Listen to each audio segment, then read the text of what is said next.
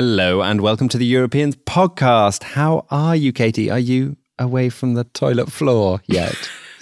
Don't tell everyone.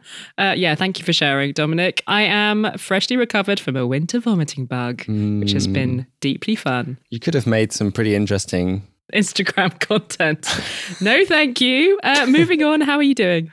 I'm fine. I'm just very cold here in Amsterdam. It's been so cold. We were talking about how wet cold feels colder than dry cold, and you've got wet cold over there. Yeah, it really feels, it's been like 1 or 2 degrees, and it really feels way colder than the -6 or -7 degrees cold we had in Tallinn last weekend. Take me out of here. Lucky I'm going to Italy next week. Hooray. Well, that's something cheerful to look forward to. And hopefully the next half an hour is also going to cheer me up a bit after my fun week of illness. What are we talking about this week? This week, we're going to be talking about a rather surprising bit of European queer history. When you think of the countries that have been pioneers with the rights of gay people, you probably don't think of Poland as being at the forefront. But actually, Poland decriminalized homosexuality in 1932, long before many other European countries did so. So this week we invited someone onto the show who has spent a lot of time unpicking how this decriminalization of homosexuality happened in a country that today is considerably behind on recognizing the rights of LGBTQ plus people compared to other European countries. We'll be calling up the Polish historian of queerness and nationalism, Kamil Karczewski, later on in the show. But first, it's time for...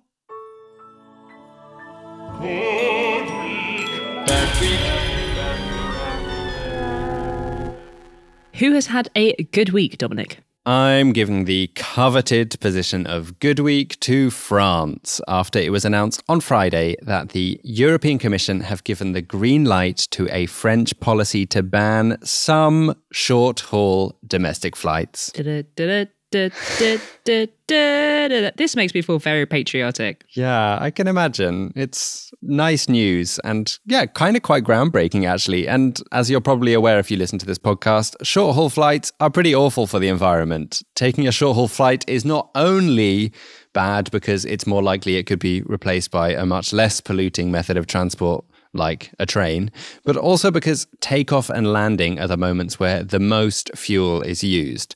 So short-haul flights use up considerably more fuel per kilometre travelled than long-haul flights. And according to the European Organisation for the Safety of Air Navigation, flights under 1,500 kilometres are responsible for 25% of European aviation's CO2 emissions. For those of you working in miles, that's just 932 miles. So a good reason to feel patriotic, Katie, and you're not the only one. Clément Beaune, the transport minister of France, said he's feeling proud that France is a pioneer in this area. And he described the decision by the European Commission to allow this policy to go ahead as a major step forward in the policy of reducing greenhouse gas emissions. Why did they have to get the European Commission to give the green light on this, though? Like, what have they got to do with it? Well, this policy was passed by the French Parliament in 2021 as part of the big climate and resilience law. And soon after it emerged, complaints started rolling in from the Union of French Airports and Airports Council International Europe. They complained to the European Commission, which is essentially the executive governing body of Europe. You all know that by now. And they then went on and did an in-depth investigation into the policy's legality.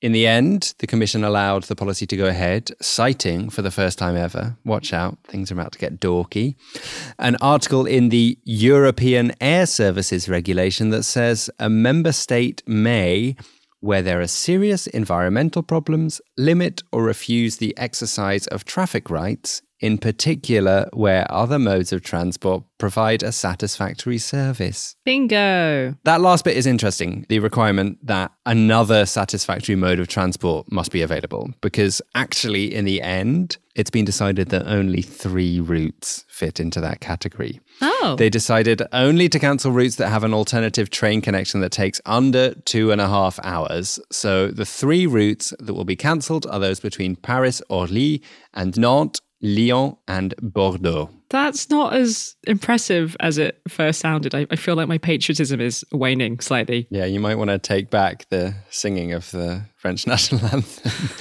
And you're not alone there in feeling a little bit disappointed. The response from environmental campaigners to this news has been lukewarm. Thomas Gellin, a Greenpeace EU climate campaigner, said in a press release that the French ban on short-haul flights where quick train connections exist is a baby step, but it's one in the right direction. Honestly, it initially looked like it might be a slightly bigger baby step. There were originally 8 routes that were tipped for the ban, but one by one, 5 of them fell, either because the train journeys were just above 2.5 hours, or in some cases because the routes didn't have regular enough trains between the destinations. So for now, it's just these 3 routes, but if train connections improve between a few other cities, then they could also be added to the list. I feel like they should take into account the faff of getting to airports in the first place. Oh, I agree. And then the amount of time you have to wait at the airport once you've got there, yeah. So For security stuff. And lots of environmentalists argue that setting the bar at 2.5 hours as the maximum time that a train alternative can take is just too low. And actually, when the policy was first proposed as part of the Climate Citizens Convention, which was a French citizens' assembly where regular people could offer up policy ideas, the citizens proposed that any domestic flight should be cancelled if it can be replaced by a 4-hour train journey. That seems better. Yeah, but then there were objections from Air France and KLM and it got watered down. Quelle surprise. Yeah. One positive thing about the European Commission's decision is that they insisted that the law must include connecting flights. So originally, connecting flights that stopped at Paris-Orly and then went on to Bordeaux would be allowed to continue because it wasn't seen as a new flight. But now they won't be allowed to go ahead. So that does improve the policy's environmental credentials. On the other hand, the policy has only been approved for 3 years, after which it will be reviewed again, something that Greenpeace are not so happy about. But baby steps. Wasn't there also something to do with private jets attached to this announcement in some way? Yeah, there's been a lot of discussion around private jets. There's not been any concrete news yet about what is going to be done about private jets. But yeah, they are certainly public enemy number 1 right now, and with good reason. They are on average 14 times more polluting than commercial flights per passenger and 50 times more polluting than a journey by train. And France has one of the highest number of yearly private jet flights in Europe. 1/10 of all takeoffs from France in 2019 were by private jets. I did not know that. That's extraordinary. There was this big row a little while back about Paris Saint-Germain, the football team, taking a private jet. I don't know if you saw that. I didn't. I missed that. They took a private jet to go to Nantes from Paris, which is it's really not a very long journey. And it was interesting. It was a real indicator of how the mood is shifting because it caused a big hoo-ha. People were like, just take the train. Well, that is one of the routes that's cancelled now, so they will not be able to do that anymore. Ha! Ha ha! Sucks to be you, Mbappe. Maybe it doesn't right now. It's probably fine. I think he's doing okay. But Clément Beaune, the transport minister of France, has said that he does think something should be done about private jets. We don't know exactly what that will be. It doesn't seem like there will be a blanket ban on private jets. It seems, from what I've read, more likely that France wants to tax and restrict private jets and possibly push for EU-wide action. But yeah, this policy is good news in general, maybe not as impressive as it could be, but it is still quite groundbreaking, and environmentalists are hoping it's just the first of many such policies. I mean, it kind of has to be the first of many such policies if we're going to have any chance at keeping emissions below catastrophic levels. Who's had a bad week, Katie? I'm giving a bad week to the European Union's Foreign Aid Department. You've thrown a party or two in your time, right, Dominic? I don't throw many parties, to be honest. I don't like hosting. I'm scared people aren't going to turn up. Well, that's exactly the thing, right? Anyone who has thrown a party has probably had this horrible thought at the last minute. Oh God, what if no one comes? This could be a complete disaster. Well, last week, that nightmare came true for the EU's Foreign Aid Department. But this wasn't just any party. This was a party in the metaverse. That's a place where you've been spending some time recently, I believe. Well, I'm going to be spending some time there. Well, not actually in real life. Theatrically speaking, I'm doing an opera that's set in the metaverse in Italy. Very intriguing. Yeah, so I better get to know it. For those of you who have no idea what we're talking about, there has been a lot of hype about the general idea of the metaverse over the past year or so. It is this vision of a future version of the internet where we would use virtual reality technology to do stuff like go shopping in a virtual shop or meet up with friends who are actually thousands of miles away, but it would look like they were sitting right in front of you. Obviously, none of this technology really exists yet. Well, no, some of it does. Well, it exists, but it's really crap. Let's put it that way. I mean, lots of companies are interested in making it happen in a way that would genuinely be really, really cool and usable. The most prominent of these companies is Facebook, which renamed its parent company to Meta a year ago. But even though Meta has poured $36 billion into developing the metaverse already, its prototype of the metaverse is still embarrassingly crap. I mean, to give you an indication of just how crap it is, in October there was this major announcement from Meta, which was that people's avatars are finally going to be able to have legs. No. Because at the moment, it is too complicated to give them legs, so people just look like little floating heads and torsos. So yeah, I think it's fair to say that so far, all of the hype around the metaverse has yet to truly deliver. However, that has not stopped various people in charge of large budgets thinking that this is an exciting thing that they need to be engaging with. And apparently those people include the staff of the EU's Foreign Aid Department, because it turns out that they spent 387,000 euros of taxpayer money on the creation of a quote-unquote metaverse platform. Why is that a thing that the Foreign Aid Department of the EU would think was a sensible thing to spend money on? That much money as well. Good question. So this metaverse website was set up to promote something called Global Gateway, which is a program to boost investment in developing countries. The metaverse thing also seems to have been aimed at generally encouraging young people to care about the EU. DevX, which is a website that covers development news, they reported on the launch of this EU metaverse site last month, and a spokesperson for the European Commission told them that it was aimed at 18 to 35-year-olds and that the idea was to increase awareness of what the EU does on the world stage among an audience that is not typically exposed to such information. Which is fine, although encouraging awareness of the EU among young people and promoting this global gateway investment program thing seem to be kind of different goals. I don't really get what the connection is. Maybe they were trying to kill two birds with one stone and like promote investment and awareness of the EU at the same time. I don't really know. Imagine what we could do with that money at the Europeans podcast. The thought had crossed my mind, Dominic.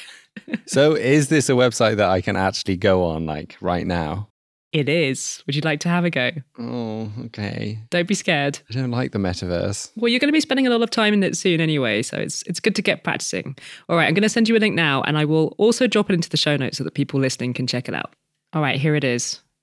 Prepare to have your mind blown. Enter the global gateway. Sometimes, even in the metaverse, we run out of space. There are 32 guests in front of me, so I'm in a queue, actually. No way! Yeah. This thing is taking off. Apparently, it's really busy. Shall we leave it a little bit and come back later? Yeah. I'll text you when I'm there. Okay, listeners, an hour has passed and I'm still not in. An hour! I have so many questions. Could it be that this has just blown up and is now a super successful EU metaverse? It says there are now only 3 guests in front of me, but it hasn't changed in the last 15 minutes.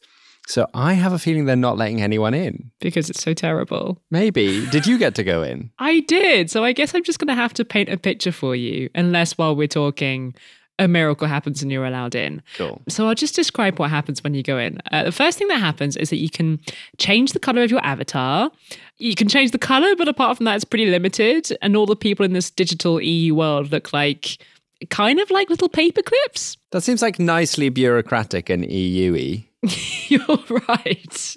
It's nothing we love more than paperwork on this continent. And then what happens is that you walk around this tropical island and there are some EU posters hanging on the wall, which I was kind of hoping would be interactive in some way. Like you'd be able to walk up to them and they would tell you about what the EU is doing, about healthcare or climate change.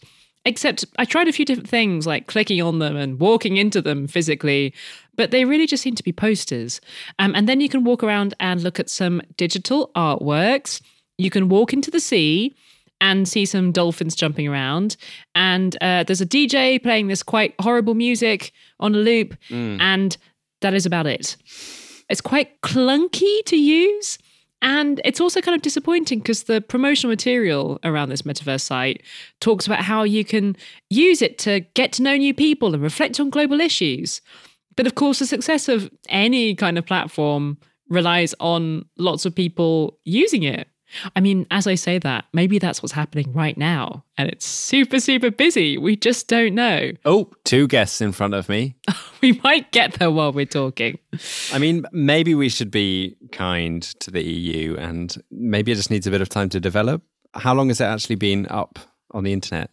I mean, maybe. It's been online since October. Oh. So why am I giving it bad week this week? Well, last week marked the gala event in this EU metaverse, which was supposed to be this big event capping off a wonderful few weeks of digital events held on this weird tropical European internet island.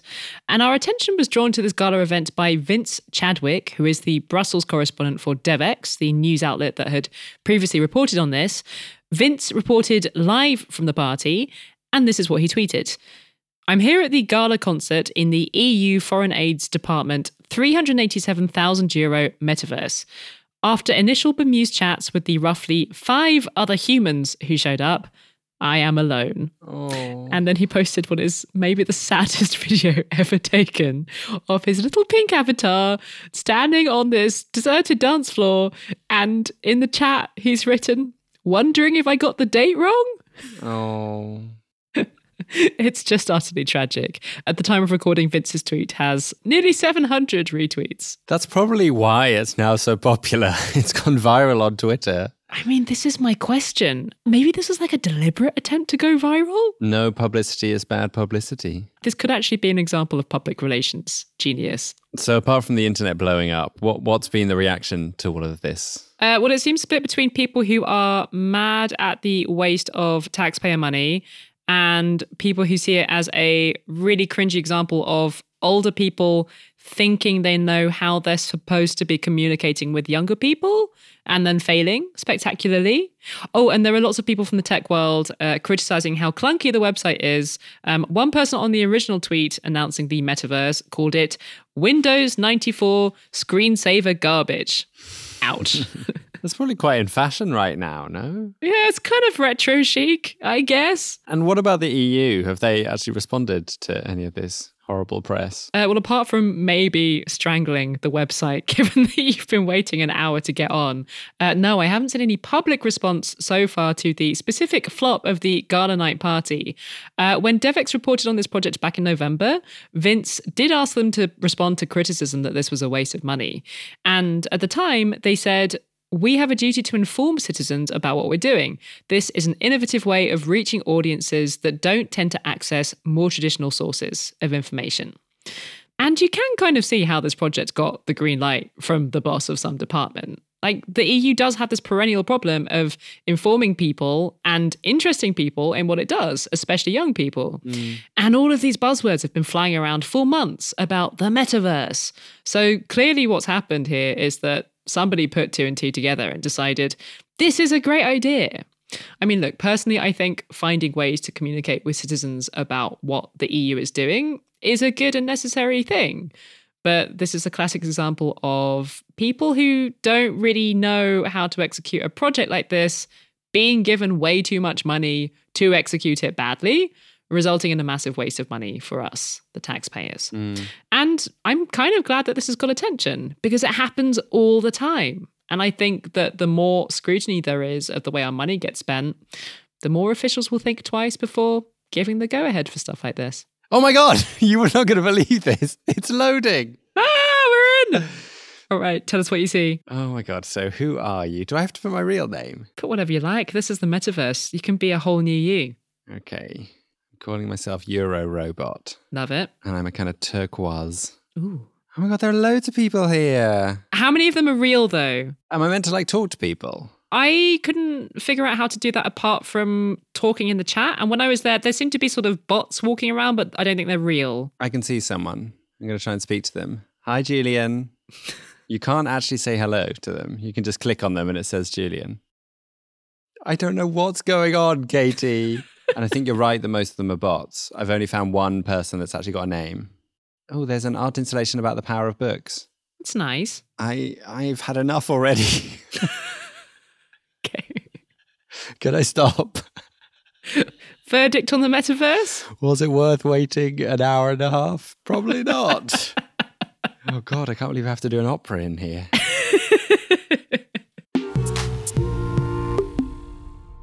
This is a very good week to become a Patreon because we have a special treat for our Patreon supporters this coming Monday. We'll be opening up our recording session for next week's episode, our Christmas special, to our lovely supporters from all over the world. Hooray! It's a bit terrifying, but I think it's going to be fun. So if you want to come and see how the sausage gets made, then head to patreon.com/Europeans podcast and sign up with as little as €2 or dollars or pounds a month, and you'll get a Zoom link to watch our recording live next week. Very exciting. Although I don't like this podcast being described as a sausage. We're moving on. We are massively grateful to everyone who has chipped in so far so that we can pay our producers and pay ourselves to do the research that goes into making this show each week. And this week we have a bumper crop of new supporters to thank. They are Eileen Kennelly, Ake Rudolph, Jorge Reyes Ferrero, Nuno Santo, James Griffin, Patrick, Helena Cornu, and the mysteriously named European from the Netherlands in Sweden. Thank you all so much. Thank you all. We really wouldn't be making this show if it wasn't for you. So we really are very grateful and hope to see a lot of you at our Christmas special on Monday evening. Whoop whoop.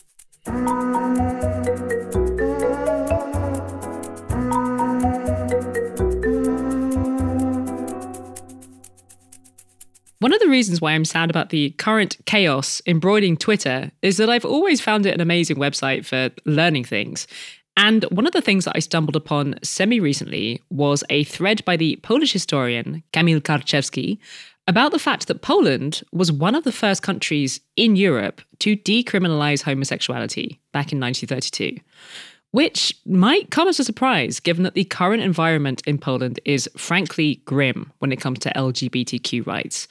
We are talking about a country where top politicians from the ruling party have demonized queer people and spoken of the need to fight, quote-unquote, LGBT ideology.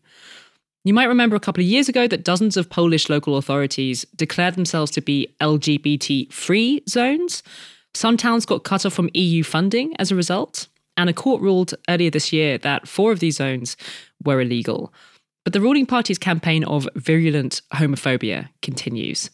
So how are we to make sense of the fact that Poland went from being really quite progressive on this front nearly a century ago to being one of the worst places in Europe to live as a queer person today?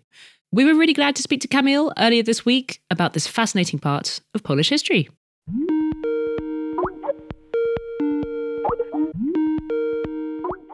You've spent a lot of time wrapping your head around Poland's decriminalization of homosexuality, which took place in 1932. First, I wanted to ask how groundbreaking this was as a decision. Was Poland one of the first countries to decriminalize same-sex activity? Arguably, 2 most homophobic countries in Europe now were the 2 that decriminalized homosexuality as first in the continent. One of them is Poland in 1932, and I don't know if you are aware what is the other country. Is it Hungary? It's Russia. Oh. So Soviet Russia decriminalized homosexuality in 1917. And then Poland was the second one. And of course, it was not out of the blue. I think it was kind of a pan-European debate. There was a work going on a new penal code in Switzerland at the time. There was a debate in the late 20s, beginning of the 30s, just before Hitler came to power in Germany. In 1933, Denmark followed suit, introducing basically in its new penal code very similar provisions to Poland. I think Russia and Poland, in both cases, these decisions were path-breaking and quite courageous. And is there a simple explanation as to why Poland was so ahead on this? If I had to shortly say what was the main reason, I would say it was pursuit of modernity. So this imagination or expectation, hope, that if we base the state and the law on science, on expert knowledge, we can make life of citizens easier and better. And at that time, among psychiatrists, sexual experts, but also lawyers, there was already a consensus that homosexuality was nothing wrong and certainly should not be criminalized. Another reason, I think, was that Poland in 1918, when it emerged as an independent state, it was looking for its distinctiveness, like to show that it's different, in a way also that it's better. Of course, it was nationalism to some extent. So it wanted to have different legal solutions. You know, that people can, across the globe, say, oh, there is this one country that it's so progressive, that it's so special. And part of this process was actually the decriminalization of homosexuality in Poland. If I understand it correctly, the decriminalization happened because this Codification Commission, which was a body that was constructing the new Polish legal system, they voted almost unanimously to decriminalize homosexuality. What were some of the arguments that were being made to convince them to make that move, and who was making those arguments? This commission consisted only of men, of course, and the men that had this ambitious goal to make Poland great. So they asked psychiatrists. It was a very new form of knowledge at that time, right? Psychiatry. They asked sexual experts for advice, but they also consulted criminal codes, for example, of Japan. And then they actually realized that especially the sexual experts and psychiatrists agreed almost unanimously that homosexuality should not be criminalized. And arguments were of two kinds. Some of them were, we would call them progressive nowadays. Some sexual experts or psychiatrists said, we don't know what's homosexuality, but it has no traits of a crime, of a sin. There doesn't seem to be anything wrong with homosexuals, so certainly it should not be criminalized. But interestingly, they were also homophobic arguments. One of them was coming from eugenics. So this science that believed that we can influence genetics of humankind by administratively deciding who can have children or who cannot. We would certainly say it was a pseudoscience. And some of these experts, they believed that if we persecute homosexuals, they will try to hide, right? And if they try to hide, they will try to have children to seem heterosexual. So they would pass on the genes of homosexuality, the alleged genes of homosexuality, on their children. So homosexuality would go on. So we should just stop and let them be. That was certainly a homophobic argument and quite strange from our perspective. Another argument, very important, was that it was a mental illness. And the person with a mental illness should be treated in a mental hospital, not in prison. Yes, certainly that was a mixture of kind of homophobic and not homophobic arguments, but everybody agreed that the criminal code was not a place to regulate sexuality. And what was the reaction like internationally to this decision at the time? Did it grab international headlines, or was it something that went under the radar a little bit? It didn't make big headlines, surely, in Europe, but I think we should understand that it was a different time. And the concept of homosexuality was not a common knowledge, I would say. To imagine it better, think about concepts like asexuality or non-binarism. You know, they are relatively new concepts. And a lot of people, once they understand them, they think, oh, this is something that perfectly describes who I am. But for other people, they are puzzling. They are difficult to understand. And I think this was a very similar situation was with terms like homosexuality at that time. And for a very long time, people didn't think about themselves in terms of sexual identity. They wouldn't think that sexual acts that they have with other people decide about their identity, or they say something or reveal something meaningful about who they are. This is a very modern, very new concept.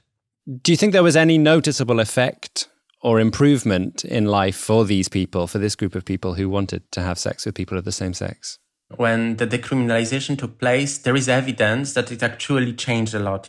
The topic appeared regularly in the press, it appeared in the theater, it appeared even in the cinema.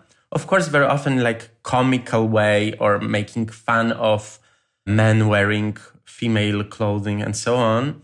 But the public in Poland became significantly more open. There were sympathetic articles in the press. Even some homosexual men wrote letters to newspapers.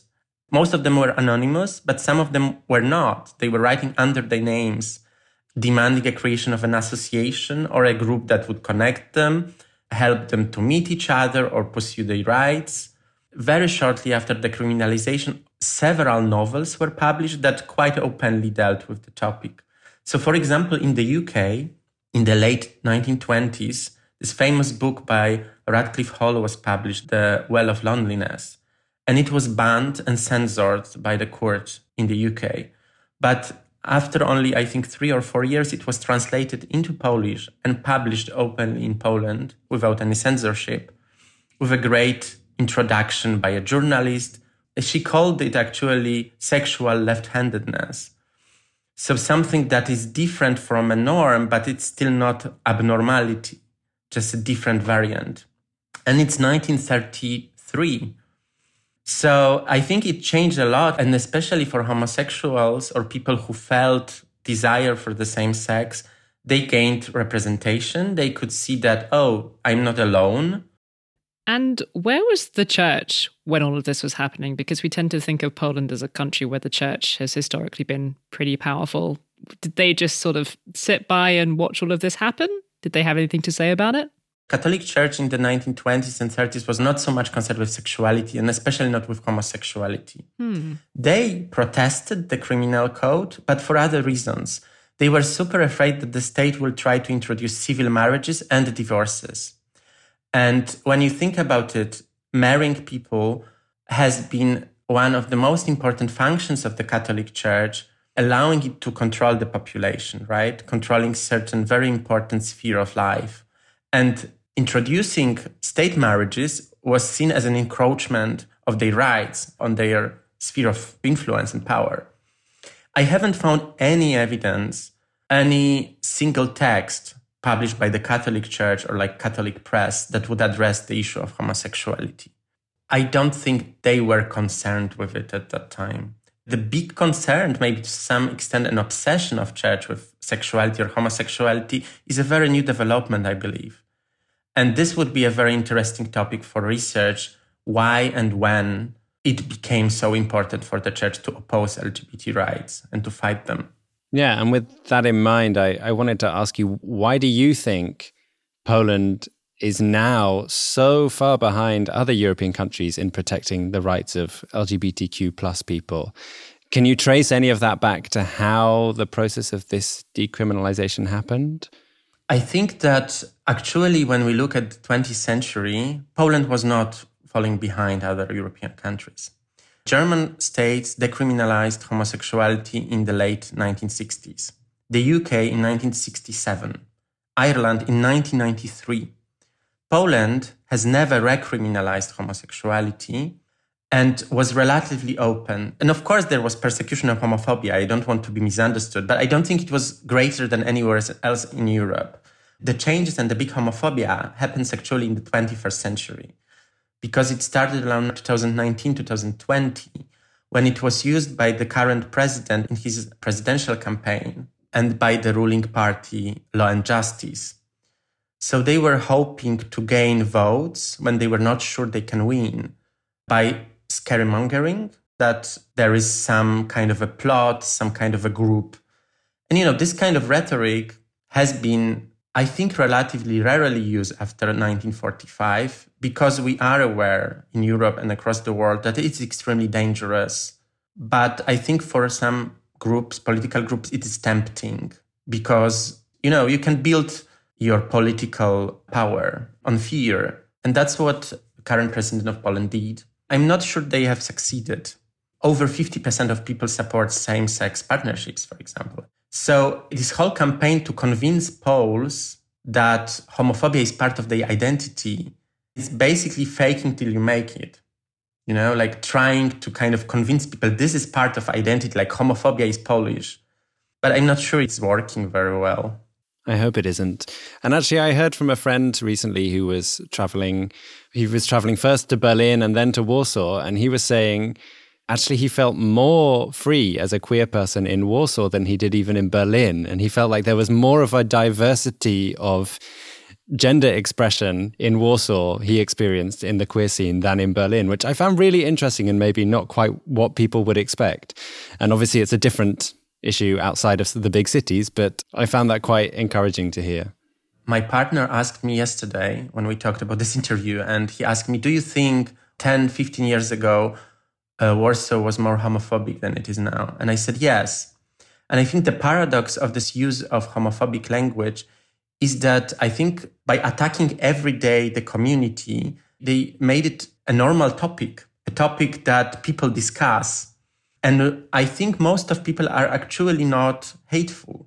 Once people realize that it's just a normal topic, that it's not all about sex, it's very often actually about love, after a while they realize, why all of this fuss? It's not something that I care about. And I can observe it, like I remember my family years ago was ashamed to talk even about it, They would lower their voice when talking about homosexuality. And they don't do it anymore. They just discuss it as a normal topic. So the paradox is that this attacking of the community normalized the topic. And I think it's a huge change.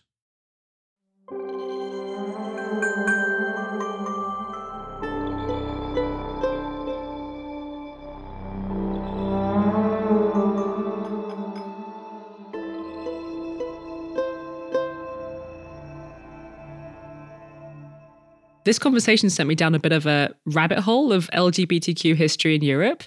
And I was curious about what the deal was in my home country of France. When do you reckon France decriminalized sodomy? Ooh, the 1950s? 1791. No. Yeah, it was a post-revolution thing. But that is not the same thing as decriminalizing homosexuality. And I was reading about how it was really just taken out of the penal code because of changing views about like what the legal code was even for. And it didn't really reflect any change in attitudes. But still, fascinating nonetheless. Anyway, I digress. Thank you so much to Camille for talking to us. I love talking to historians who know how to explain their work to idiots like Dominic and me. You can follow Camille on the aforementioned Twitter at Kamil Karczewski.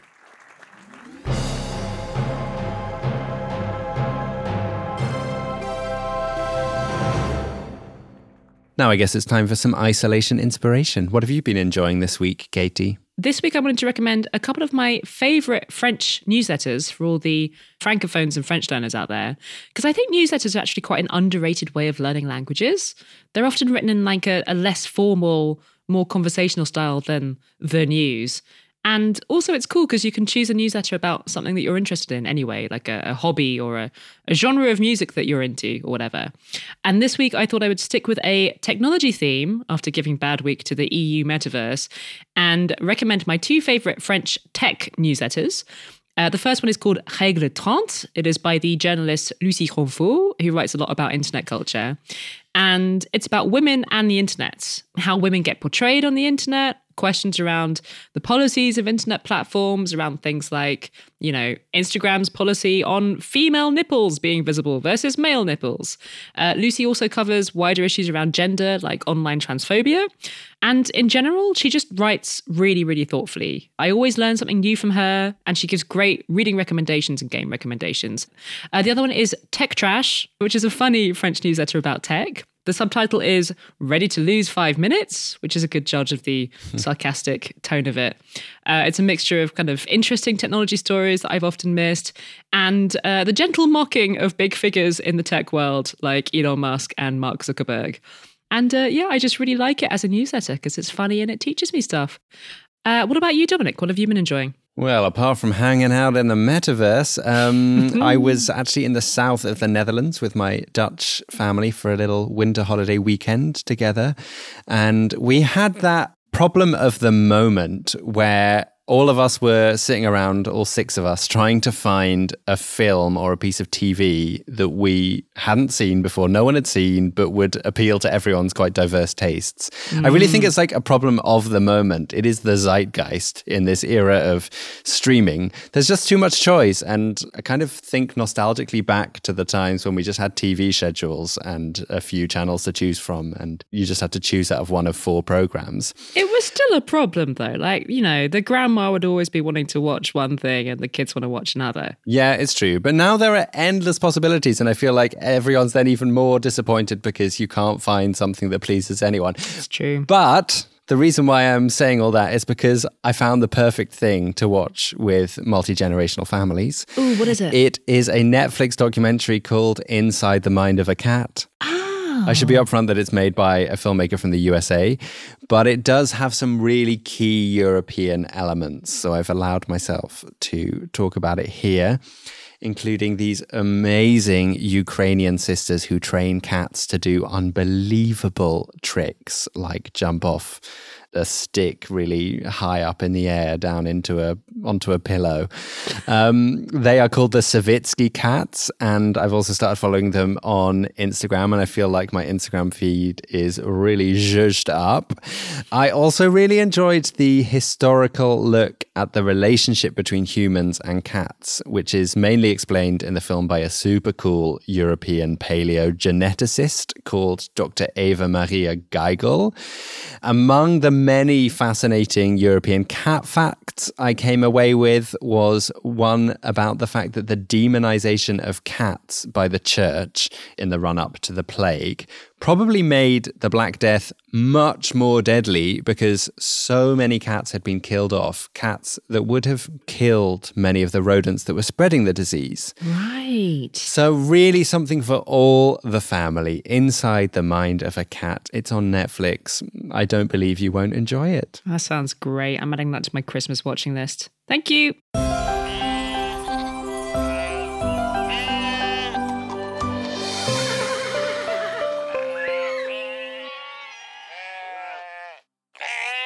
For my happy ending this week, I want to share some news with you all from the Irish pilot study into the 4-day work week. Now, you may remember we talked about the 4-day week at length in our episode, Is Friday the New Saturday, just over a year ago. And with this latest research, I wanted to update you on that topic. And it's good news for all of us.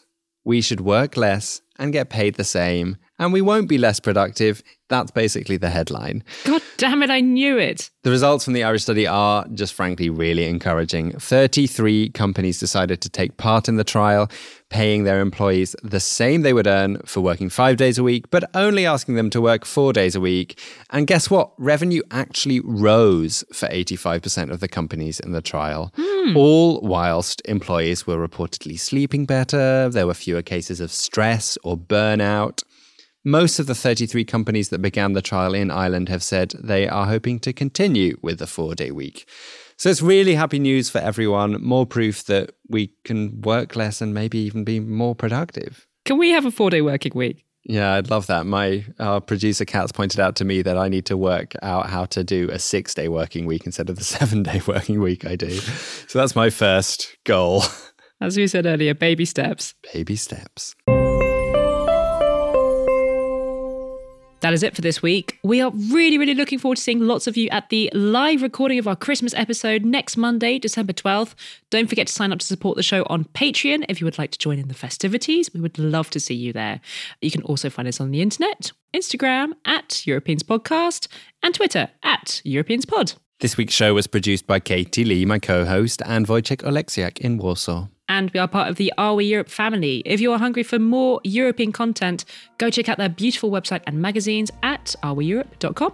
Have a great week, everyone. Bye, guys. Cześć.